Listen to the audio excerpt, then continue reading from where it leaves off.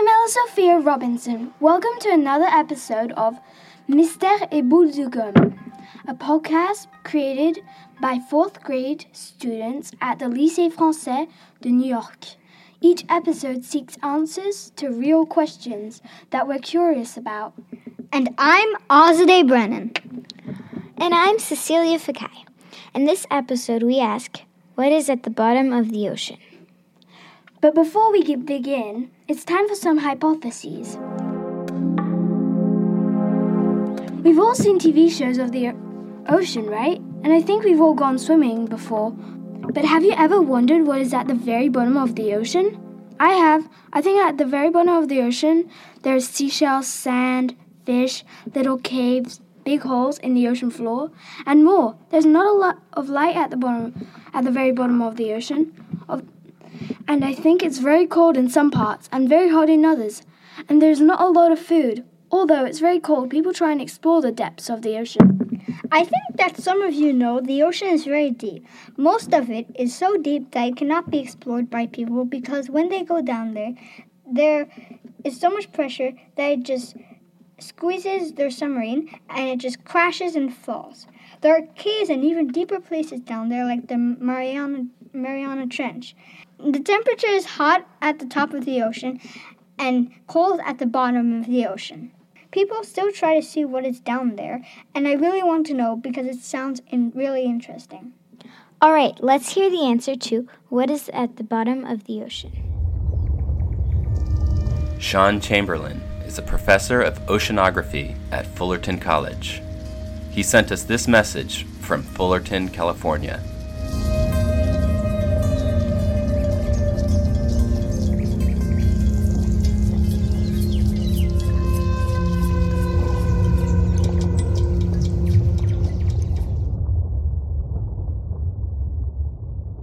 If you could hold your breath for hours, and you were able to withstand bone-crushing pressure, and you didn't mind face-numbing cold, if you swam to the bottom of the ocean, do you know what you would see?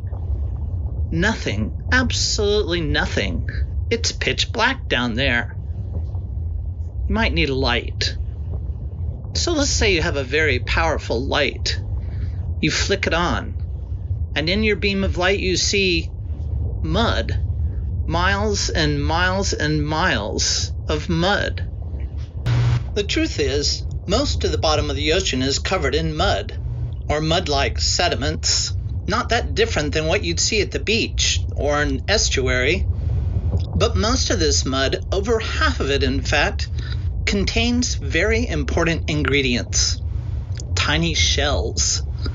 Mixed among the sands, silt, and clays are the tiny shells of plants and animals that once inhabited the photic zone, the lighted portion of the ocean.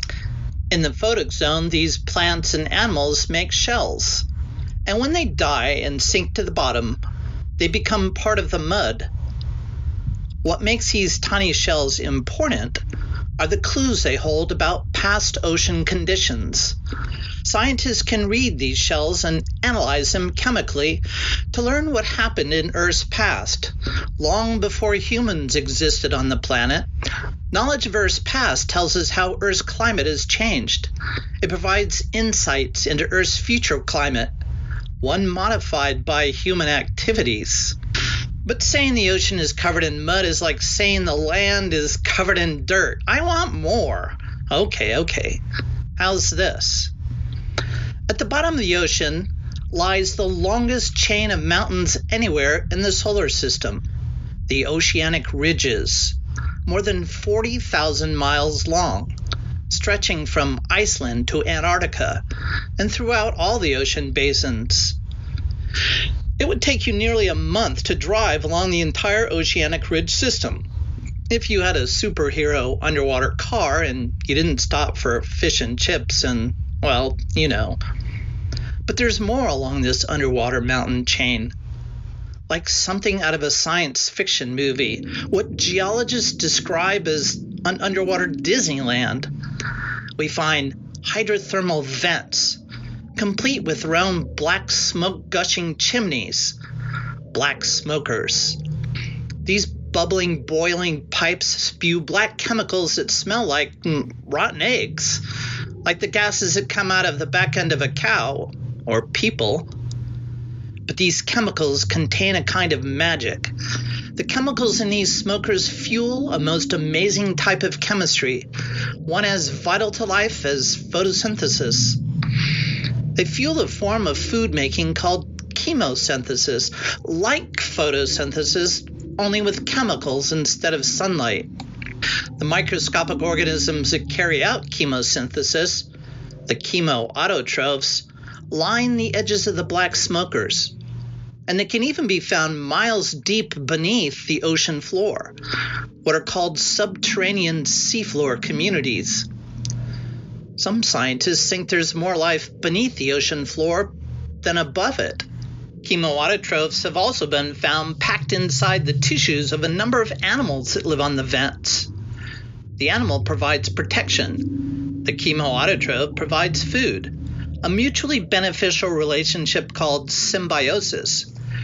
Chemoautotrophs supply food for a dazzling array of life forms, such as lipstick worms, 6-foot-long tube-dwelling worms with a puffy red feather on their head, packed with chemoautotrophic microbes.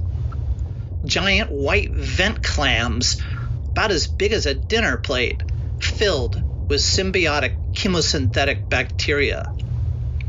And if you can't stuff your body with bacteria, well, you can eat freely on the feast of microbes spewing out of the black smokers.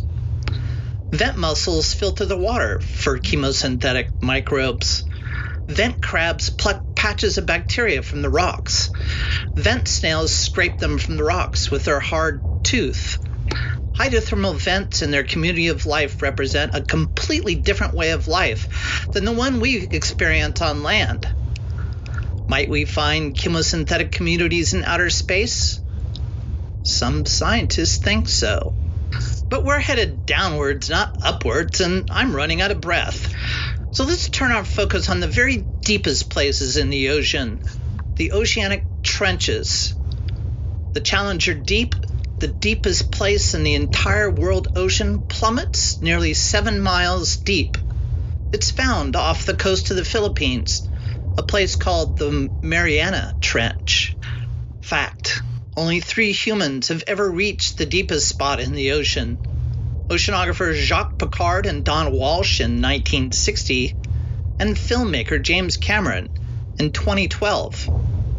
Another fact: no women have ever traveled to the deepest spot in the ocean. One more fact: one of you out there could be the first. There's so much more to tell about what's at the bottom of the ocean, but we end our tour in the shallow depths, where there's a message for all of us. Along the margins of the continents and the tropical oceans, at depths where sunlight reaches the seafloor, we find the most amazing and yet imperiled parts of the ocean, the coral reefs.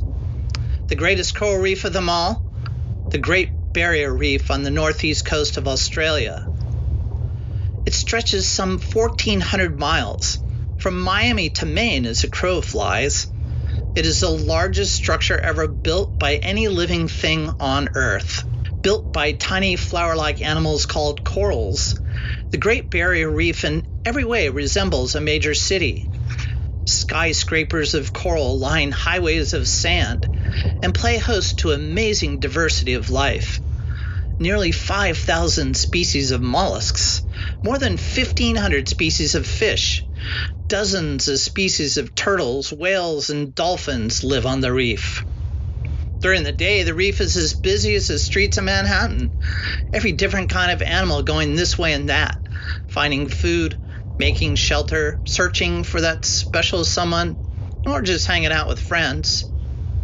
But sadly, huge chunks of the reef are dying. The water's getting too hot. Nearly a third of corals on the Great Barrier Reef died in 2016 due to record-setting hot water. And humans are to blame. We're warming the planet. We're warming the ocean. And just like you and me on a hot day, hot water makes corals uncomfortable.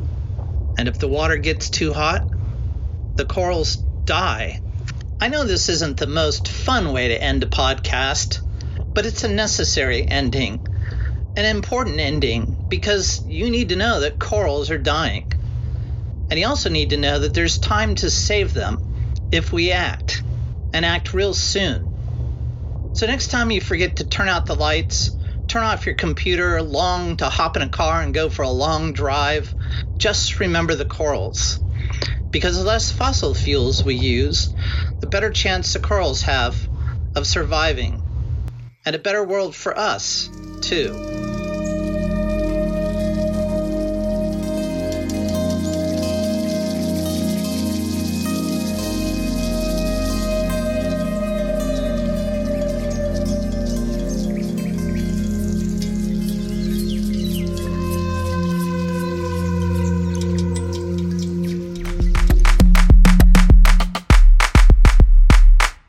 This episode was made by Ella Sophia Robinson, Azadeh Brennan, and Cecilia Fouquet, with help from Mr. Roger and Madame Ardit.